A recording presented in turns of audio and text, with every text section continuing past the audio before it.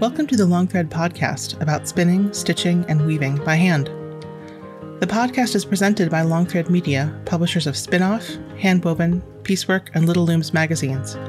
Find us online at longthreadmedia.com. This episode is sponsored by handweaving.net, the comprehensive weaving website with more than 75,000 historic and modern weaving drafts, documents, and powerful digital tools that put creativity in your hands. Now it's simple to design, color, update, and save your drafts. Handweaving.net's mission is to preserve the rich heritage of handweaving and pass it down to you.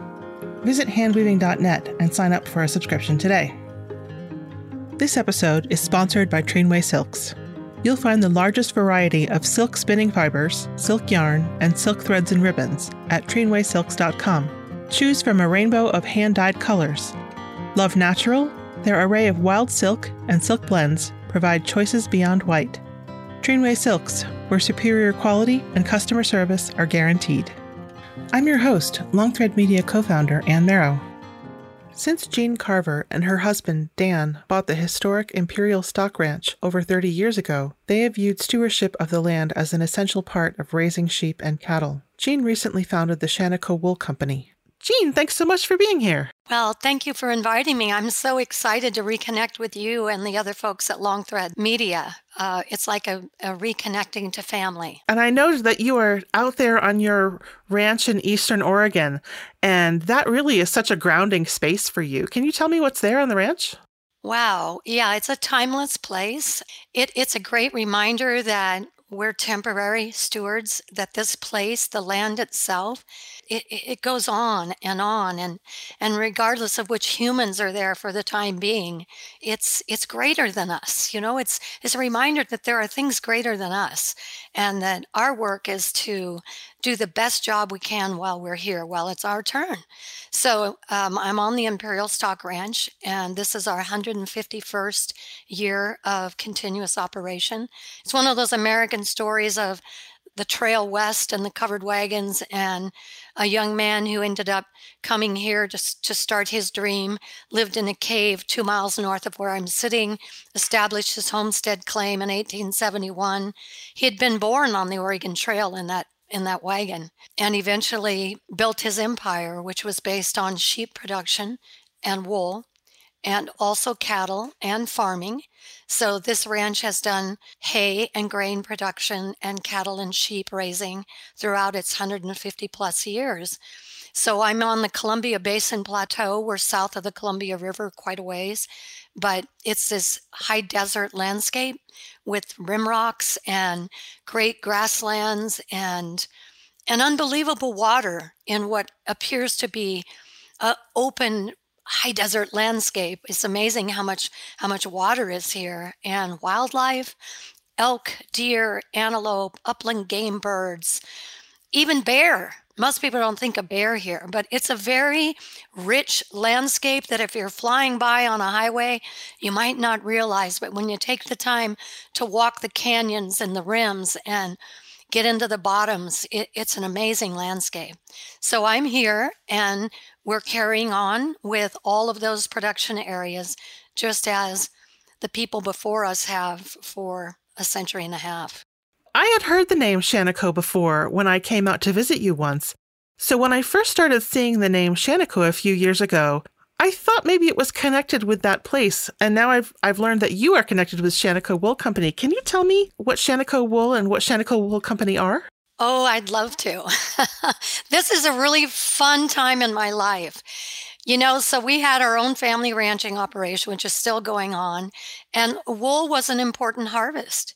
And it's been the core of human textiles for over 10,000 years. So it's a really important fiber, and that's no accident. It's truly a miracle fiber. And so that was our heritage, and we were carrying on as ranchers. And then, you know, you must sell what you harvest in order to continue on. And it also provides, you know, for human survival. So having fiber for apparel and textiles is really important. But in 1999, we attempted to sell our wool as we had for 130 years from here almost. and found that we could know all of our regional facilities to take that wool in and manufacture it to goods in textiles was closing and going offshore. And it was a devastating time in America's history of textiles. And today we live with less than 10% of the infrastructure remaining in the United States for manufacturing our own apparel and textiles. So we couldn't sell the wool, and it sent us down a new road, which was to take our own harvest to market. That's another story.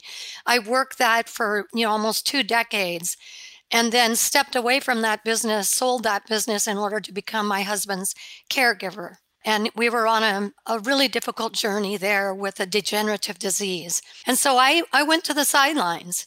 But we had always had a history with Oregon's most famous ghost town, which is 12 miles from where I'm sitting at our ranch headquarters. And it's the ghost town of Shaniko, which is Shaniko. Shaniko was a railhead when the railroad, the Columbia Southern Railway, built a spur off the Columbia River into the interior of Oregon to get closer to where things like food and fiber are raised, and then they must make their way to the markets. From the earliest times, the railhead becomes a commerce center, and in fact, Shaniko became the second leading center of commerce in the state of Oregon. And it was the wool shipping capital of the world in 1901. So when you go there, still, a few people lived there, but of course it died as a commerce center. After about 15 to 20 years, began its decline as they built the railroad on. It was no longer a railhead. And so you still see the remnants of that very historic period, late 1800s and in the early 1900s. So you see the giant wool warehouse where millions of pounds of wool were stored to be loaded on trains to make its way to Eastern markets, right? And it's just a great place. The old Columbia Southern Hotel is still there, and remnants of the jail, and a former really exciting era in this region's history. So as I sat on the sidelines, having sold my business and caring for Dan, companies that I had worked with never stopped calling and reaching out for a sustainably produced, fully traceable wool supply. And I should add one other thing. In 2015, at the request of a brand partner in the apparel industry that I was working with, they asked us to be part of a third-party audited program to ensure our land stewardship and our animal husbandry. This was a growing concern in the markets, both in craft, apparel, and all textiles, that just as in food, where we want to know where it came from and more so, how is it produced? How are the animals treated? How is the land cared for? This became, first, it was important in the food sector, but it's moved into the textile sector as well. And so at the request of this brand, we became involved in a new standard that was being developed called the Responsible Wool Standard, developed by Textile Exchange. That is a global nonprofit headquartered in the U.S., by the way. Their whole mission is to improve the sustainability of the textile industry around the globe. And they focus particularly on the fibers. So they built a set of standards, and one of those was the Responsible Wool Standard. So at the request of this brand, we became a pilot audit site in 2015 and 16 in the final stages of the development of the standard. And then when the standard was launched in 16, we became the first ranch, our family ranch, certified to the Responsible Wool Standard in the world.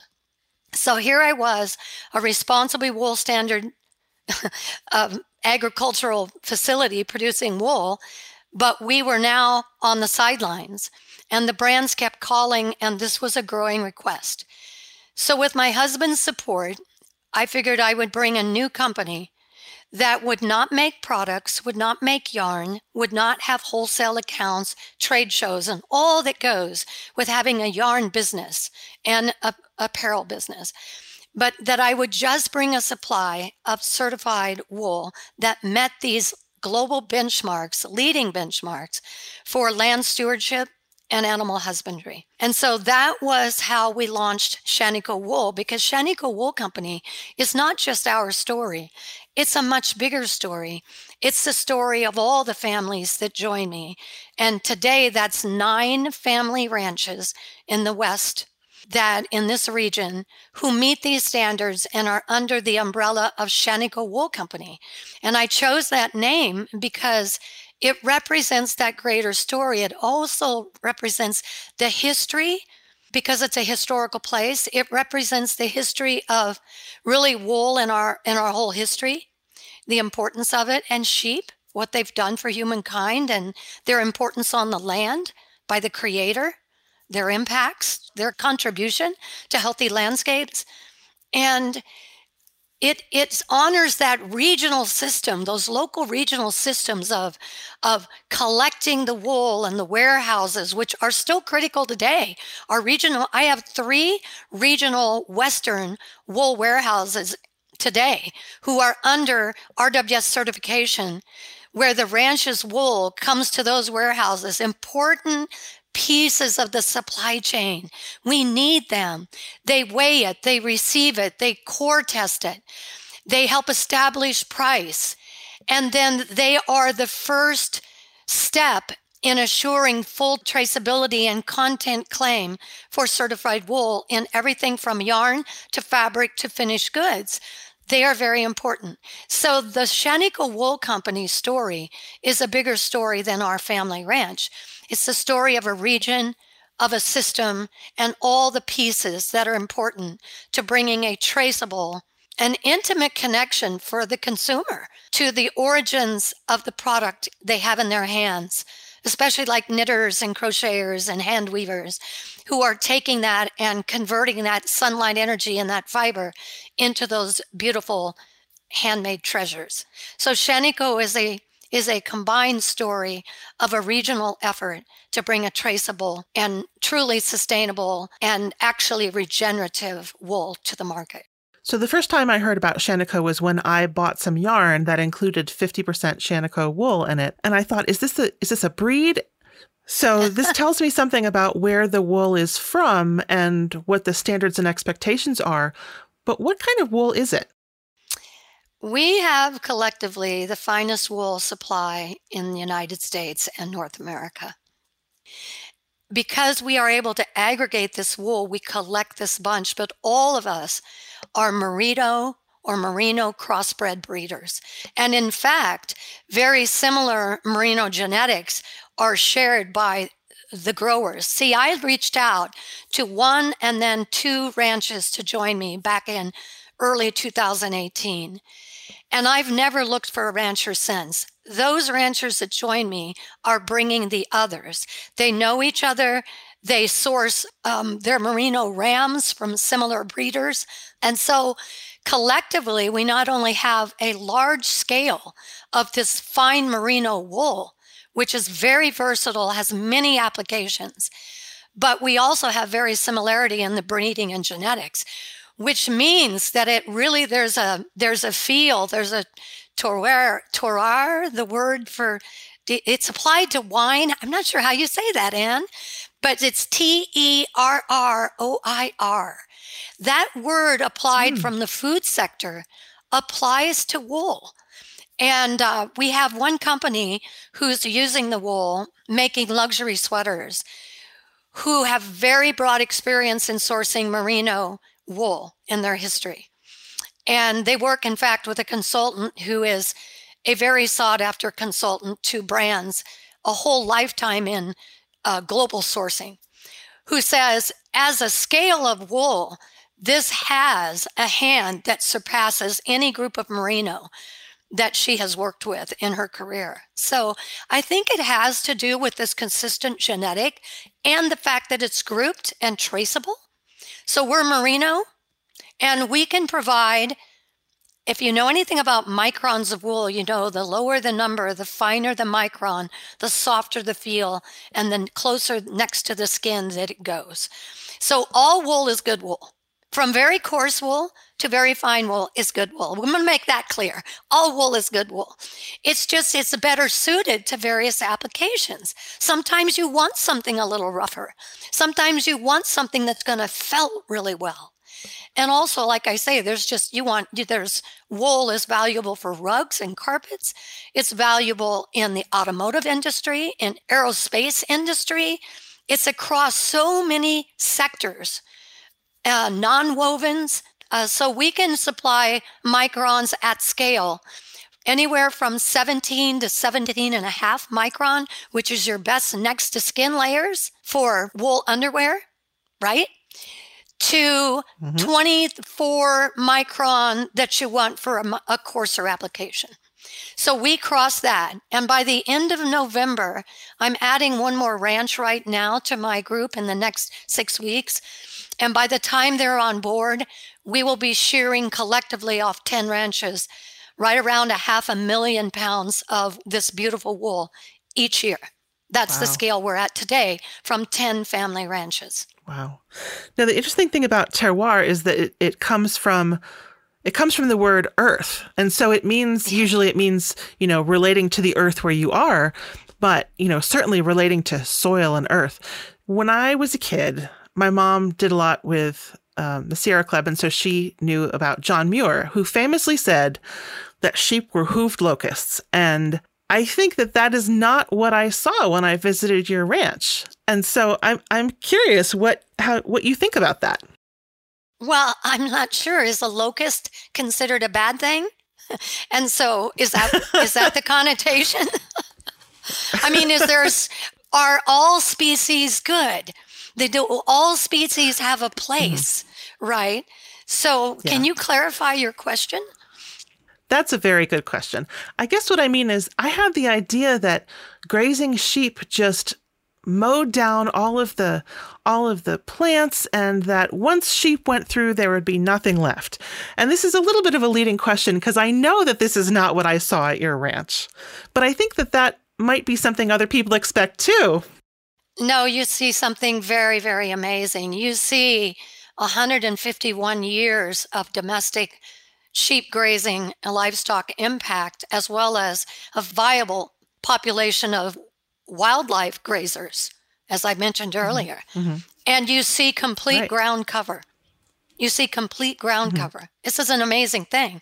And so, one of the favorite groups I've had over the years, and I've hosted thousands of people since 1990. In the late 80s, we developed a conservation management plan that would guide us. Think carbon plan today, but truly it's a conservation management plan that's looking at the whole landscape in a broad way, your entire operation, and looking at the interconnected systems and cycles that are at work here of soil, water, seeds, plants, sunlight, and the vegetation communities, healthy forage that covers the dirt, that holds soil, that all the microbial activity that keeps our ecosystems vital. We looked at that and with our agency partners developed this conservation management plan, which was finalized in 1989. And that's been our guide from there forward. And first you have to change your mindset, and then you move down this series of evolving, changing practices as you learn and observe. And so the action of sheep on the land, but the favorite group, I started to tell you, I love having groups of kids here. I love having school groups because they have many misconceptions they pick up from their parents, media, wherever. But the thing that I simplify this to is this. If animals are overgrazing a landscape and destroying it, it's never their fault. It's the humans managing them. It's their fault. It's our fault. We have to take the responsibility. So if you leave animals alone, unimpacted by humans, unimpacted by fencing, left pre-human occupation, if you will, animals, grazing animals don't like eating where they've urinated.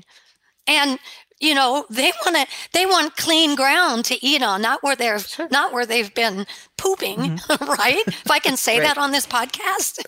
Absolutely. But so they will bite plants and graze areas and move. Bite plants and graze areas and move. And that is how the Creator intended it. Grasses and grazing animals evolved on the planet together. And so as we humans come along and take over the stewardship and nurturing of those animals and these landscapes, we need to pay attention, and we need to make sure that we don't force them to stay in the same place too long, or come back too often, too soon, or put too many on this stretch of land more than it can handle, and destroy those vegetation communities, which is how you see it's mowed off. Now you see dirt and dust. That's what you think of with locusts, grasshoppers, the Dust Bowl of the 30s, okay, the devastated landscapes. Well, we set the stage for that by our activities as humans. Us controlling our farming practices and our grazing practices, we set the stage for those kind of catastrophic events. And so the answer to you is sheep are actually holistic grazers by nature. We have to stay out of their way, or we have to nurture and support those interconnected relationships. They're easy on the land as an animal. They're not that large. They don't weigh so much like elk, even deer, cattle. So they're easy on the land. They love to be on the move. So you can put as many in this area for a short time and let them bite those plants. You know how all of us need work of purpose? Mm-hmm. We need purposeful work in our lives. We need food, clothing, and shelter. And by the way, sheep provide all three. It's true. The lamb that sustains us, the fiber that clothes us, and the skins of the food animal, which are the early shelters of humankind. Mm-hmm. So food, clothing, and shelter all come from sheep. If you take sheep and add water, it equals life to man. That's how it is. It's that simple. And so we need to nurture the natural relationships and the positives that sheep have on landscape. So I don't know where I was in this story, well, because that's how I am. I get off track. But sheep have a lot of positive impacts to the land. They bite plants. That stimulates increased biomass below and above ground. It stimulates root development, which is also involved in microbial activity, which is drawing down carbon out of the atmosphere. Mm-hmm. They get increased seed head production. So the stimulation of plants by grazing animals like sheep is critically important to the health of all the land surfaces of our ecosystems. We cannot take grazing animals off our landscapes because that will contribute to the increasing climate crisis. We also need to make sure that those grazing animals are well managed, mm-hmm. so that we don't harm the ecosystems, that we're helping support a positive impact of those grazing animals. So we all have a work of purpose, and the Creator gave grazing animals work of purpose. Mm-hmm. The purpose of sheep is to bite grass. That's their purpose in life, is to bite grass. And if we allow them to do that, it helps all of us, the entire human community on this planet. So the hoof action across the land is good in terms of infiltration and preparing places for seed heads to drop.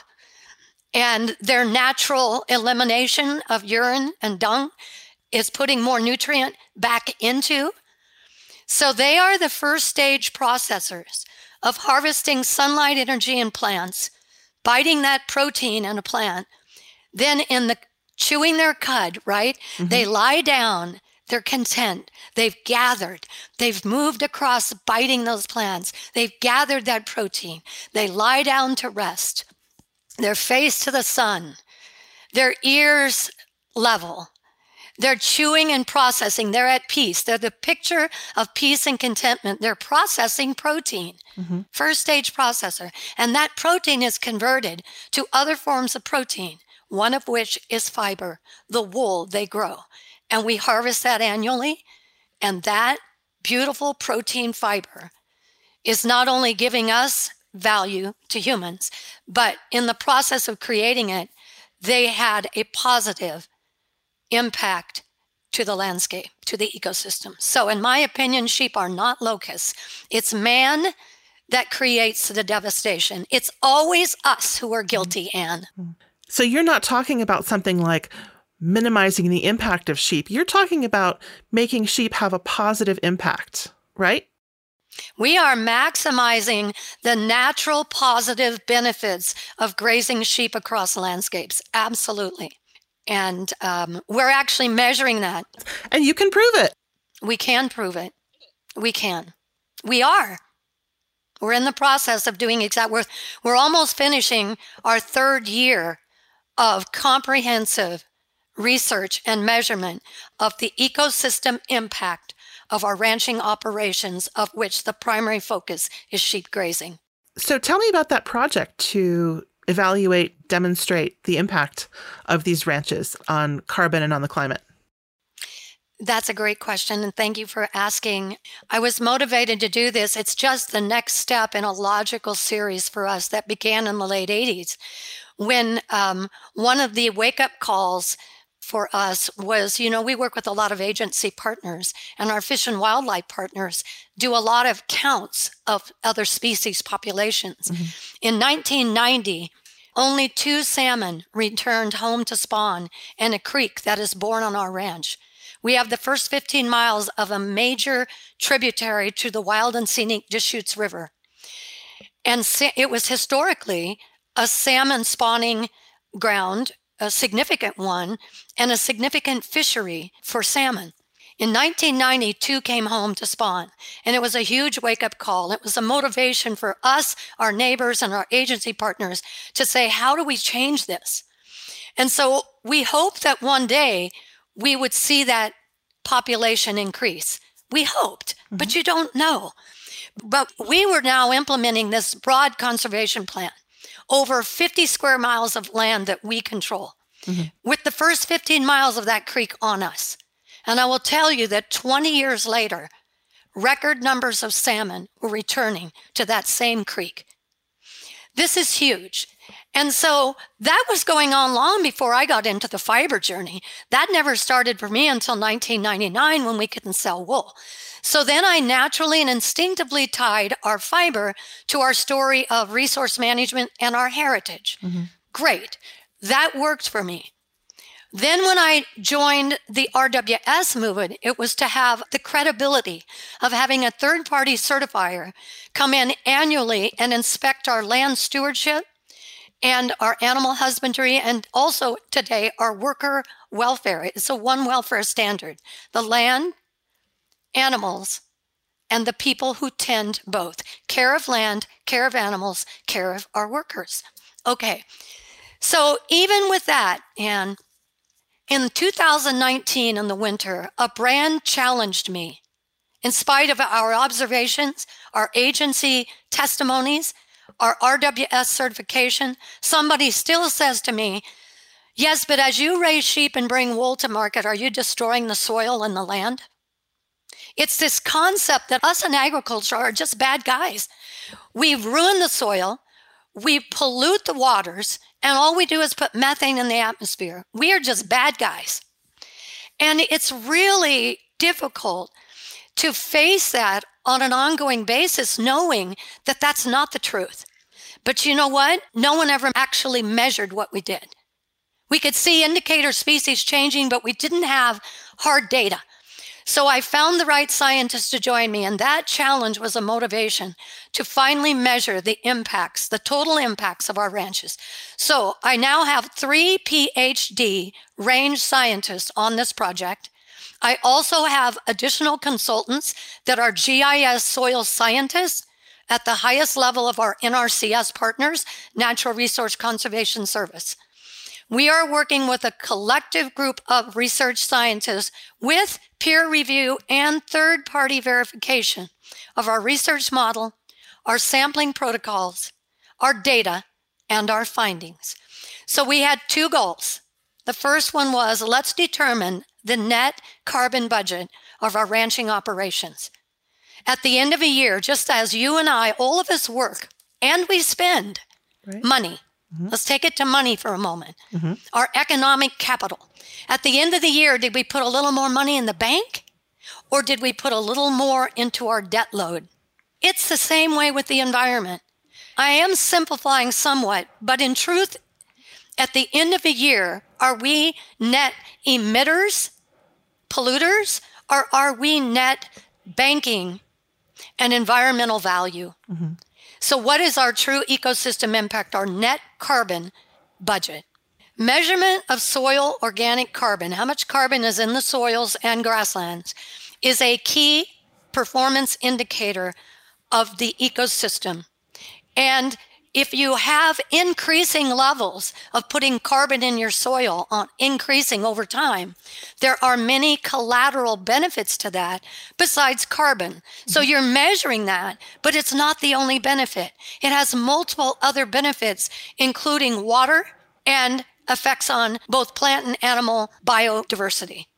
So we are determining the net carbon budget of our ranching operations using both field measurements, which are an investment, and leading computer models. And the second thing is, if we are net banking of an environmental value, how much are we banking?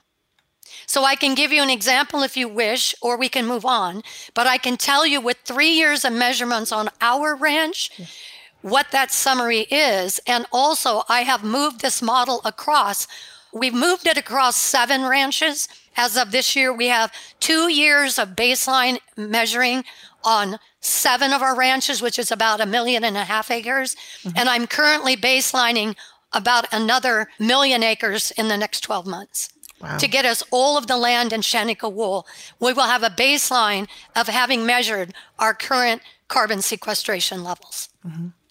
Well, I'm curious. We put 20 years of our own harvest data into the computer models, 20 years of history on hay and crop and livestock production and so on. And then all of your inputs go in there, your electrical use, equipment use, your fossil fuel consumption. We even calculate methane emissions. So all of that is accounted for. And in our high desert location, we always said we got 8 to 10 inches of rain a year, which is not much. No. Every drop is precious, which is why you need to manage conscientiously. But in the last 3 years, we all know we're in a drought cycle, not to mention unpredictable big climate events, whether it be hurricane, flood, fire, tornado. I mean, we are in a changing system, and we're all living with that. And we're all going to keep learning, too. We never stop learning about it. But I can tell you that in the last 3 years, we've had not right around half of our 8 inches. So this is significant, and that affects your carbon sequestration. Anyway, there was some concern on the part of the scientists that we were going to be measuring with those kind of low rainfall numbers, but we needed to begin. So let's just do it. So with 3 years of data, on average, on a net basis, our ranch is adding an additional 1.6 tons of carbon to our soils and grazing lands annually. Wow. On 32,000 acres. That's 51,200 tons of carbon that we are adding. Those are credible, state-of-the-art laboratory and leading computer model summaries, okay? And that equates to, what does that mean? How much is a ton of carbon in the soil mean that you added this year on a net basis? It means that we drew down approximately 187,000 tons of CO2 out of the atmosphere. One ranching effort. Wow. This is not a cheap investment, and this costs money.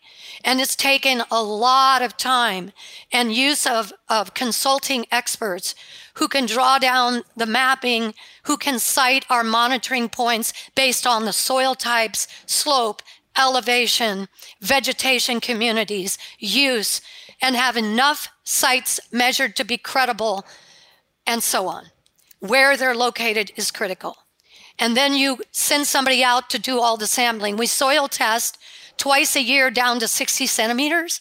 Wow. On all these, we've established over 300 monitoring points. And we also cut a known square footage of biomass at each. The soils go to one lab, the biomass to another, but they're both important in giving us a whole picture. So that is the summary result of what we're investing in.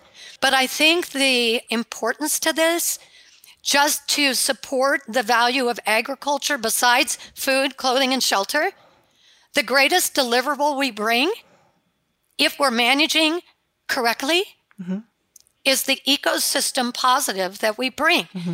What is the true impact of those sheep grazing that landscape? Well, here it is. That is the true impact. And you don't get that by dining on delicious lamb or wearing beautiful wool.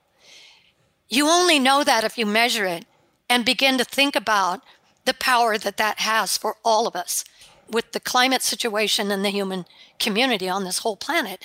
This is a very important next journey for us. And let's say that our results didn't give us what we hoped. It's given us the best possible thing to influence changes in our management going forward. So we do move ever closer to positive impacts. And this is something that the companies that were approaching you, the brands that were approaching you because they wanted something traceable, they were approaching you even before you had this data. It seems like what you were already doing is something that brands big and small are hungry for. Well, I hope so. And I think you're right. And my own journey in textiles takes me there, which I don't know if I should mention or not. I mean, I had a book come out last winter, and it's about where we started this conversation, the importance of place. It's about place. Turns out place is really important. I don't care if you're in Peru or Bolivia or South Africa or Australia or North America or South America. Place is important. You know, in our history, everything happened locally. And from locally, it became regional. And then at least it was within country. But we are at a point in today's world where we shifted to these global models for everything that we make and get and need. And we have learned now over time, there are real consequences to that global model with the trail of oil shipping it all over the world. What has it done to us? Personally, our personal health, our families, our communities, our nations. So wherever you are, this is important. That place is important.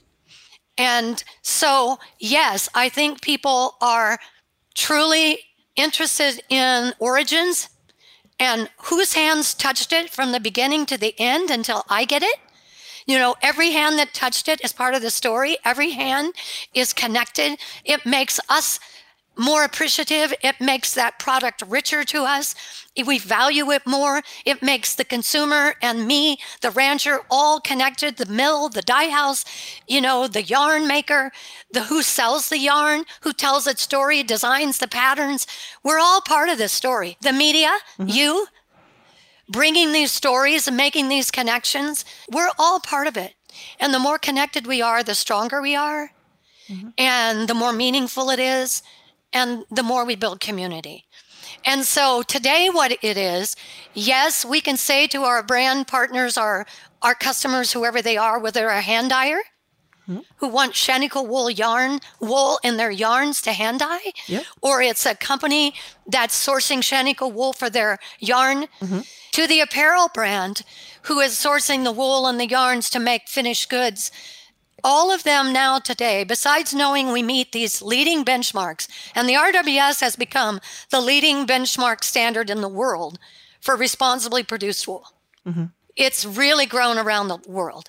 We are the only supply of RWS certified wool in all of North America, United States and North America. And we also, by the way, are now dual certified to Nativa Regenerative, which is a standard owned by Chargeurs Group globally. So we are dual certified to these two leading standards. So not only do we meet the benchmarks, which gives people, the customer, more confidence, but today it isn't someone else saying, yes, they are regenerative in their land management practices and they treat animals well and their workers lead an incredible life. We are now being able to tell you that this wool represents cleaning X amount of CO2 out of the atmosphere on a total basis. That's my goal. That's where I want to get to. And in fact, my goal is that one day, companies who want to take themselves to net zero can source verified, measured, quality carbon sequestration credits from the same group of ranchers from which they source the beautiful fiber. You see, every one of us as humans, we're consumers. Mm-hmm. We all use electricity and water. We dispose of things. We waste. We drive. We fly.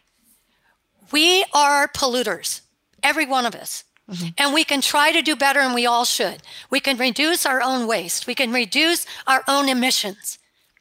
But which of us can live a life that has a positive impact on the planet on a net basis? That's pretty hard, mm-hmm. unless you are managing broad landscapes, because it's only those landscapes that can truly be managed in a way that can contribute positively to the whole ecosystem health and planet and climate. So it's important that we bring this information, because this is the greatest thing that we provide. And we have not recognized that in the past. Mm-hmm. We haven't measured it individually nor as an industry. And it's time we did that. And so I knew it was the only way we would ever truly give an answer to our impact and our value.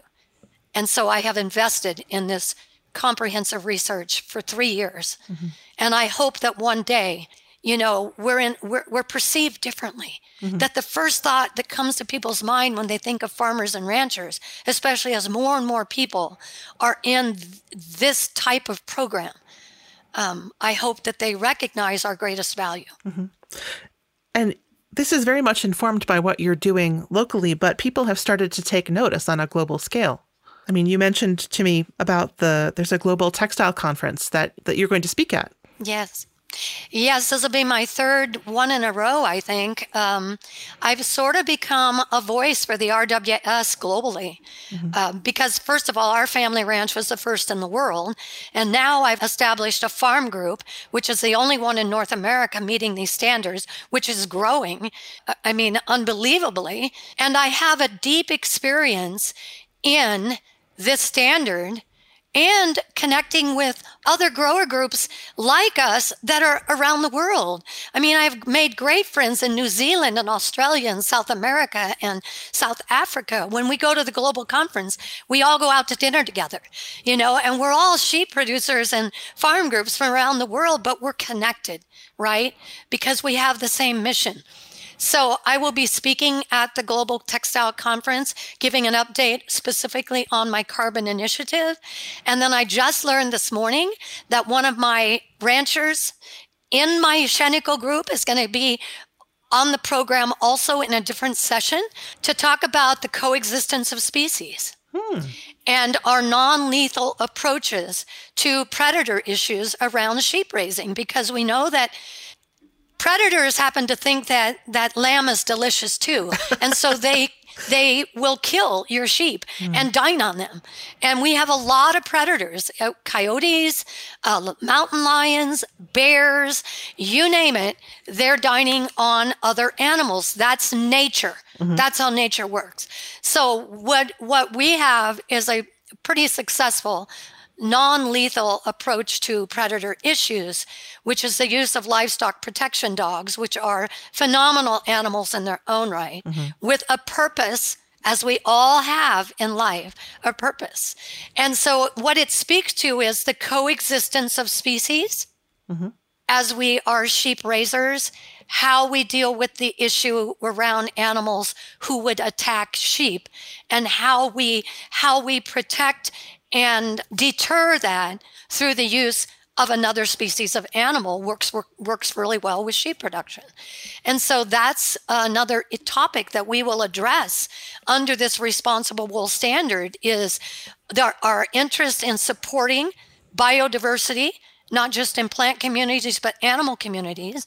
And how do we address that? And what are we doing to do that in a way that is, allowing coexistence? You have these impressive results, and yet it also seems to be kind of instinctive for you that a lot of these choices that you're making, the way you speak about it, it seems like that's just the natural, logical choice. Well, I learn from people.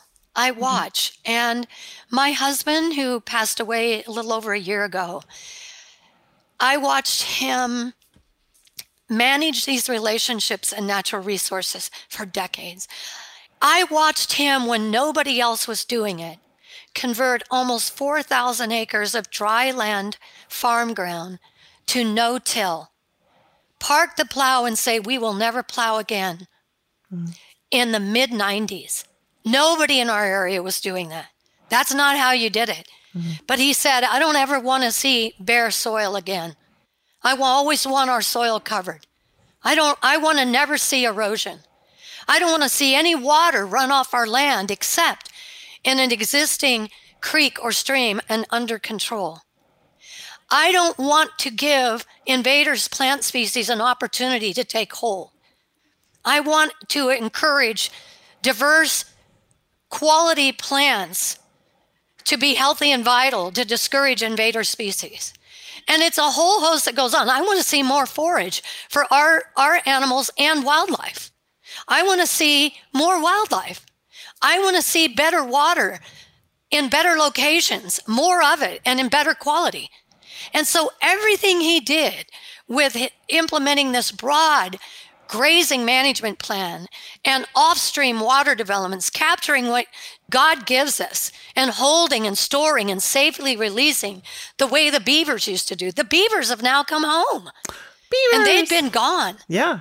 We created a habitat that returned the beavers on their own. Okay, so now I'm trying to remember what your question was, but what I'm saying is I watched him do this. And then I admired him so much. And when we went down the RWS road, it was because he said, well, we don't have any reason not to do this. We have every reason to do it. This looks like an opportunity to me, not something to be afraid of. Let's do it. And so we did. But each time you're challenged, it takes you to the next level. So all this measurement is a continuation of the logical steps we've made to ensure natural resource health, which ensures not only our future on this land here, but it ensures our collective future. And it's the next logical step to continuing his legacy. And that's why it's the greatest investment I can make, is because it is a continuation of his legacy. And it's being done amongst my whole group of farm group. Everybody that joins me, we will do this research. Because we are not the only people. There are a lot of people out there and different groups of people working on improving land stewardship and concerned about carbon and increasing in farming and ranching in ways that improve carbon sequestration. Our government is getting very involved in supporting us as farmers and ranchers and stewards of bigger landscapes, our foresters on this issue. This is not, we are not alone. We're just one sample. We're just one example. This is just my effort. And, but there are many, many ranchers besides us that have been working on these issues for a long, long time. This isn't new. This is not new. But it is, sometimes some new terminology comes to play. And we will get new markets because carbon, for the first time in history, is really becoming an emerging new commodity. Carbon's now a commodity. And people will be trying to figure out how to engage with that. So for me, this is common sense, Anne. It's common sense. It's logical. If you're out here on the ground, this is your life. Yeah. And you're more and more connected to the urban communities and products, particularly but brands, with both restaurants, with the eaters of the product, the users of the yarns and the fibers. The more connected we are, the more we learn from each other. And this project supports more learning around the value of the farmers and ranchers on the ground. And I don't know that there's a greater thing I can do right now than that. It's really an example of the long view. And I hear the history of the Imperial Stock Ranch, the 150 years, and of course the millennia of land use that goes before it, but you're really keeping your eye on how this will affect people beyond our time horizon and also beyond the horizons of your, like you're looking at the horizons of your ranch, but also thinking about what happens beyond those horizons too. Well, this land grounds you every day. The land and the animals remind you that you're temporary. You're a temporary steward. I could be gone tomorrow. My husband is gone. And the oldest son is now carrying on. And it's fabulous to watch him step into and fill those boots and be totally ready. You just feel blessed. But I also want to say that every family that's joined me in this, and again, I don't have to recruit. They're recruiting each other. The work itself is recruiting growers. But every one of these families are multi-generational, and that speaks to your question. It's not something I have to think about the long view. When your children and grandchildren are on this land with you, it also is a daily reminder of the future. How will you leave this in a way that's productive for them? And so it's very personal. Every family in my group, Shaniko Wool Company's family ranches, are multi-generational and have been on their lands and doing this same tending of sheep for 100 years or more. We have a deep, rich heritage collectively, individually and collectively. And so we don't have to be philosophical, because the very land itself and our families set the stage to live a life that is concerned about what comes tomorrow, not just today. I mean, yes, we hope there are profits in agriculture or you go away. Mm-hmm. But most farmers and ranchers, you go ask them, they'll talk about working to break even. Mm-hmm. Okay? That's one of the beauties of this project. My growers make 20 to 25% more than the best U.S. price for their wool by being part of this program. Wow. And I ensure that. Mm-hmm. Shaniko Wool buys all their wool at a very good premium. Mm-hmm. And then Shaniko Wool sells it. Shaniko Wool pays all costs to be certified in this program. They don't have to take anything from their wool bottom line. All of it goes to their bottom line. They like that. And we also stand to benefit in future ways based on the research that I'm investing in right now. Mm-hmm. So I'm investing in this research. Shaniko Wool is not just on our ranch, but on all this land, 2.5 million acres, because I know there's a potential for a coming market for that ecosystem value. And if our apparel brand partners happen to join that effort, mm-hmm. they have the potential, as I think I said earlier, to not only take the wool into the beautiful product and know the people that bring it and what's happening on the ground. And that's the beauty of fully traceable and so on. But also to invest in a quality credit, that doesn't take away their responsibility to reduce their own pollution, mm-hmm. to reduce their own emissions. No, all citizens of the planet right now need to be doing that. And many, many corporations are. Many governments are working for that. All of us. But these new markets will be a legitimate framework for these brands to actually invest in regenerative work on the ground. And those markets require us to spend those dollars for an ecosystem harvest right back on the land. So this is not anybody's get-rich-quick scheme. This is a legitimate way to bring new stakeholders to the table to invest in regenerative, positive ecosystem impacts. And together, we ensure our ability to manage those landscapes and animals. So it helps us as farmers. It helps the whole community, the whole human community, and it helps the brands on their sustainability targets. So this is a new arena, and we are one of the players working on this. So I don't feel like I'm visionary, Anne. I feel like I'm logical and practical. And it comes from having your boots on the ground every day and seeing the creators' relationships that were put here. But it gives me chills to think about all the good that you're doing and also the passion that you talk about this. I feel kind of honored to get to participate as a consumer. I'm speechless, Anne. I'm just a ranch wife in the Oregon desert. I keep my head down and do the work in front of me. And if God blesses that, so be it. But, I can't worry about everything and what everybody else is doing, but I sure can find a way to document the real power of what we as a group of ranchers are delivering. And I am so committed to that.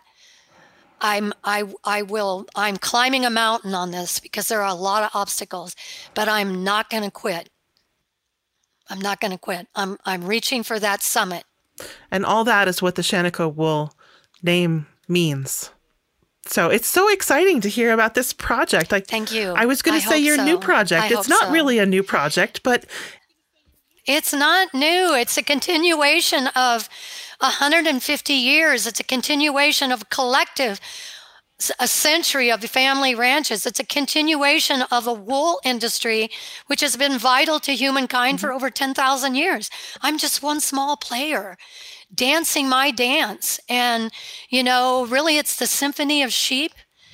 It's the wool dance that begins on the soil with the sheep going across the landscape, and then the wool is harvested. And then when I began this work in 1999, who helped me? I knew nothing. You know who helped me? Who?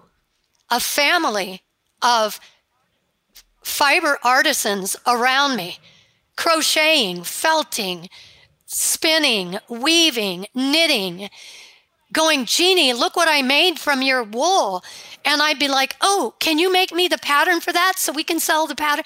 This was a whole tribe of skilled, traditional needle arts artisans. I mean, I didn't know anything about the needle arts. I didn't know anything about those skills. And at first I thought it was important to save sheep to the ranch. It was important to keep wool in humans, in the human culture. And, but I didn't learn those lessons yet. All these people have taught me.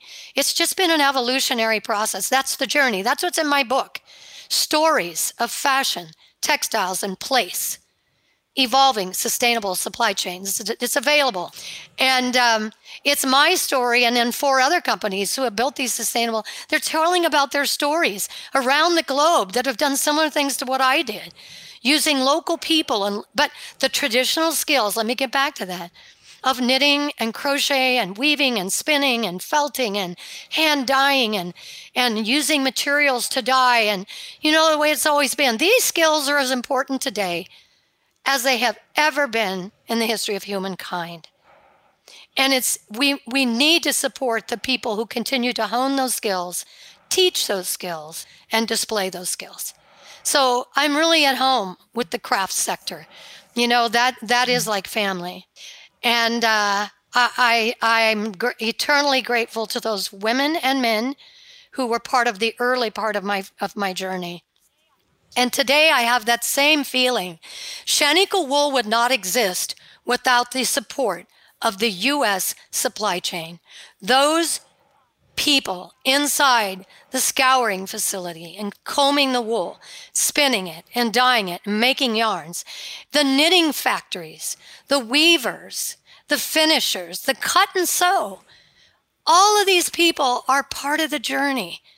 And the designers inside the brands who want to make the connection and those companies coming home more now from offshore. We are collectively a human community. And the more we tie those threads together, whether we're a hand knitter at home, a hand dyer, someone who tells the stories, somebody's got to craft those stories. There's as much art in that as there are in any other step. And so we need the designers, we need the teachers, we need the media, we need everybody connecting us. It makes us richer. Jeanne, I can't thank you enough for sharing your story. It's just so moving and inspiring and powerful. Thank you so much for sharing it with me and for your time today. Well, thank you. And I've always told people it takes everybody, whether you buy a skein of yarn or 10,000 pounds, we're all the same. It takes everybody. Everybody's equally important. And I have been saying that for almost 25 years, and it's true today. So I thank you, and I thank your listeners, and for appreciating and listening in on the Shaniko Wool Company story, which is my latest journey. And I'm just going to keep climbing my mountain and carrying on the work that Dan inspired in me, and that our children are carrying on today.